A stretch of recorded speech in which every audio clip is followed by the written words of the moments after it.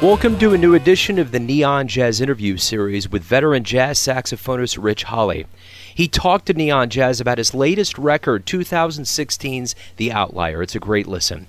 This Oregon bass cat has been turning out smart, brawny music for a couple of decades. At the age of 15, he discovered jazz and immediately became interested in it. Since then, he's gone on to some great adventures. In the 60s, he played and lived in Cairo, Egypt, went to the University of Chicago, and then moved back west to play in Latin bands. He was educated as a field biologist and received a Master of Science in Biology from the University of New Mexico to do research on rattlesnakes. This is just a bit about a cat that you should get to know with many tales and adventures. So dig this interview, my friends. Thank you for taking some time out, and thank you for sending the album over. It's a great listen. I appreciate it. Oh, good. Thanks. Glad you liked it.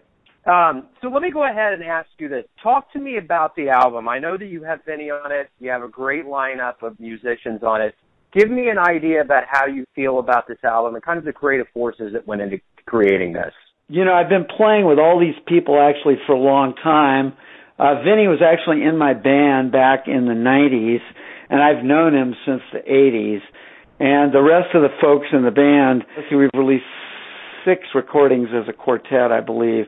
And actually, I've played with everybody going back before that, in most cases almost 20 years. So musically and otherwise, we know each other very well. So we've kind of developed a way of playing together, basically. And so we'd been doing, you know, like I said, a bunch of quartet records. And I thought maybe it was time to kind of change that up a little bit. I've had bands previously where I had more horns, and it's fun to do that because it gives you a lot of new possibilities. You can do a lot more with harmony if you have a third voice. It's easier to have independent counter patterns going on in the writing and so on. And plus, I knew Vinny's a great player. So we just decided to have Vinny be on this recording, and actually we've played a couple of gigs since then, and those have been really fun as well. So that's kind of how it transpired. So how do you feel about the album now that it's out?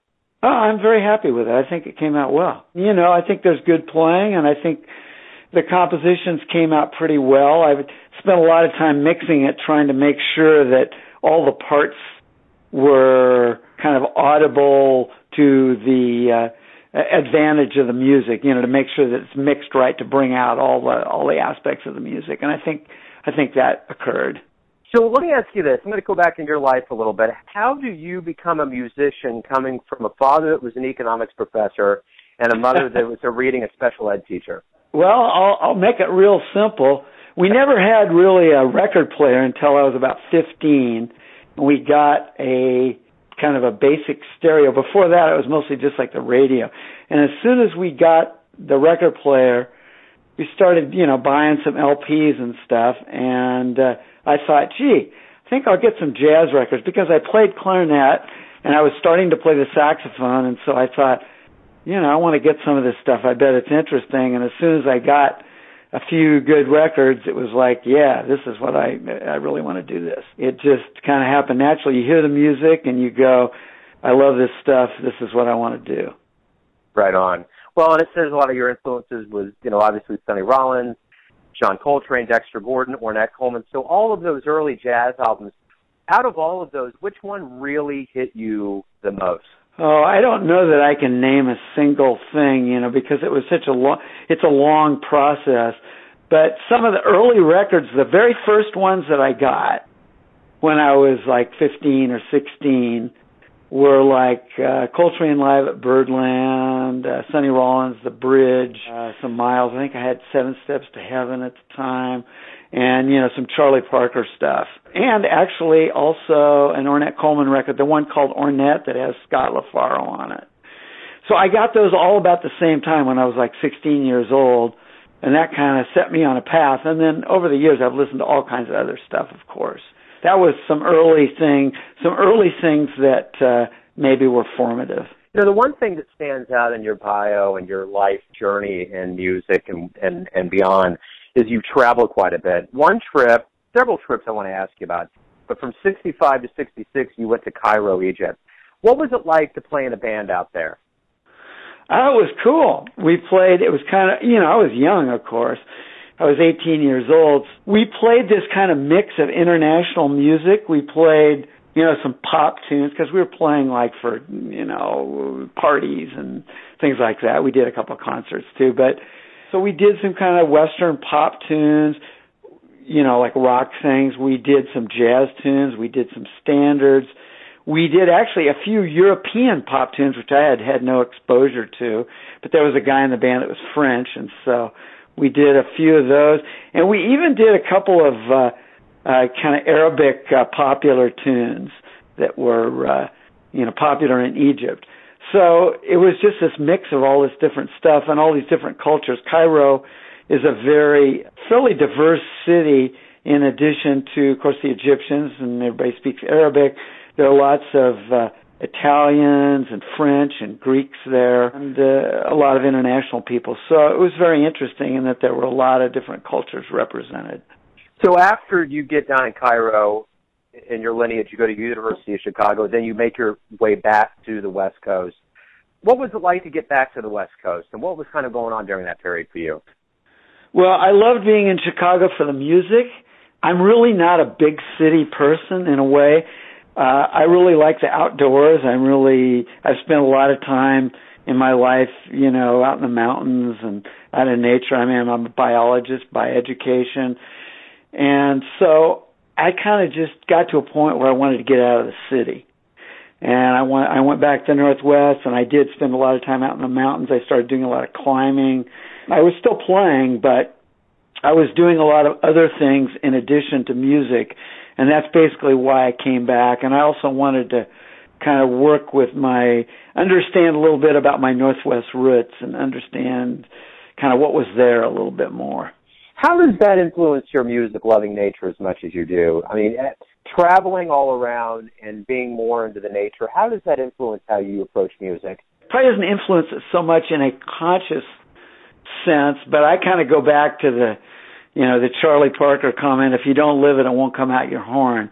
And I guess what I'd say is that the way you live, that feeling, it does come out. You are what you are, and when you play, that comes out through your music. It's not necessarily a conscious process. It's just that you can't help being who you are. And that's a big part of who I am. So it does influence it, but it's not like I sit around and think about it conceptually very much. I just do stuff. So you're a field biologist. You did a lot of research on rattlesnakes, and you've also spent a long time in information technology. That's a pretty eclectic mix along with being a musician. How do all of those work together as a whole organism for you? A lot of this stuff is just practical. I did kind of spend a little bit of time trying to get a job in biology. About the time that my son Carson was on the way, I was thinking I was going to have to get some sort of a day job and be able to support the whole family. I looked for some jobs in biology, but they were pretty difficult to come by in Portland where I was living. And so I kept, in those days, the want ads were in the papers, and I keep looking in the paper. And what did I see? There's all these jobs for computer programmers. There's lots of them.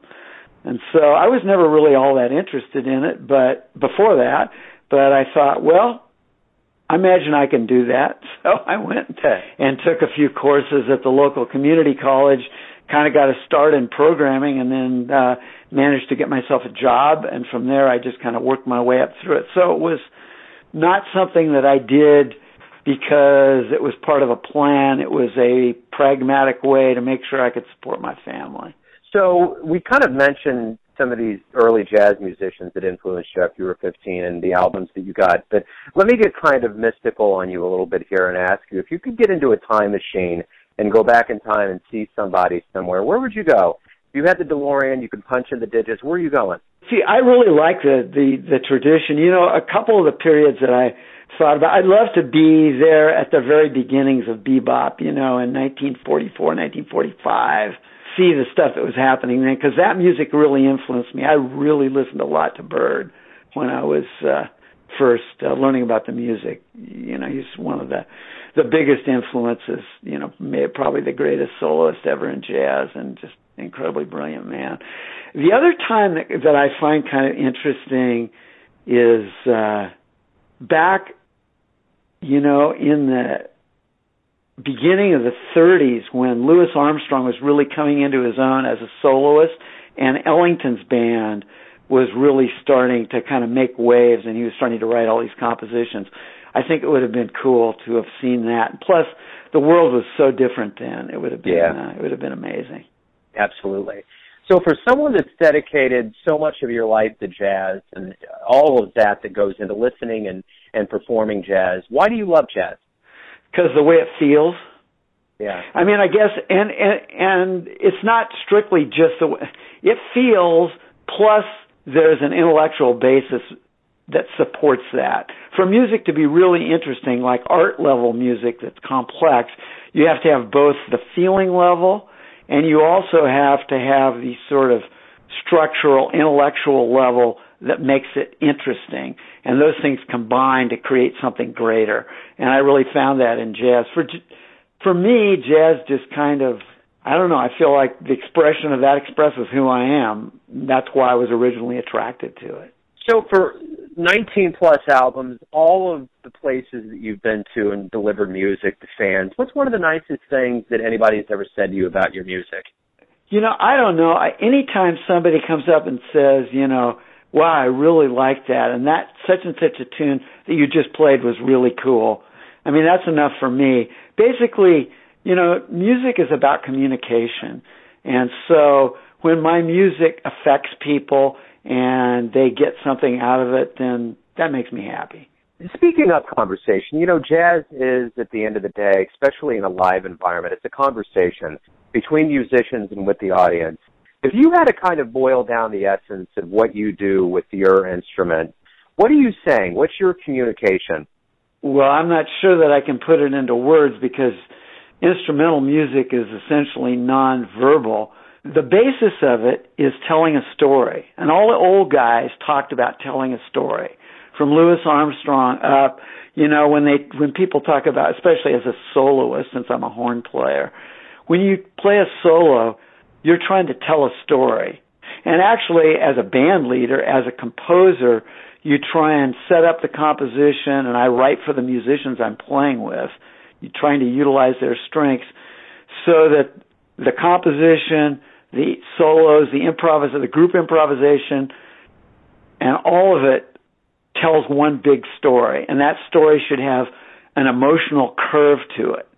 And that's, I think, what gets through to people. So that's what I'm trying to do, I guess, really, is to tell a story. Perfect. Everybody has their interpretation of who you are. Your family, your friends, the critics, like Downbeat said, you're an organ-based saxophonist who has been turning out smart, brawny music for a couple of decades. All the fans that you play for have their interpretation, but who do you think you are? When you wake up in the morning and you face the world and live your life, who are you? I'm just me. I don't really have some sort of big construct. My goals in music are to produce some good music and to make that available to other people. It's one of the reasons why recordings are important to me. Since I live in Portland, I'm not getting to play for large audiences on a frequent basis. If I was living in some bigger cities, I would get to play a little more frequently and probably for larger audiences. But I want to get the music out. It's my art. So that's really important to me. But at the same time, all these other things. My family is really important to me. Living in the West and being out in nature and going out in the mountains and stuff, that's really important to me. It's a whole. I'm just a guy, and these are the things that I do. Yeah, right on.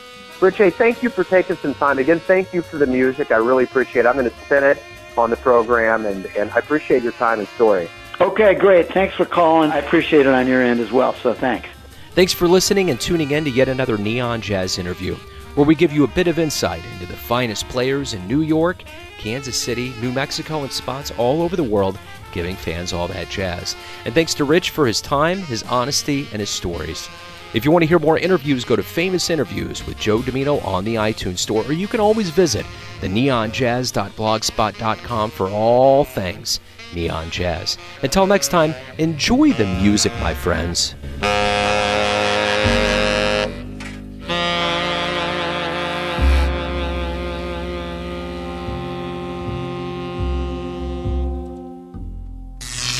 Neon Jazz.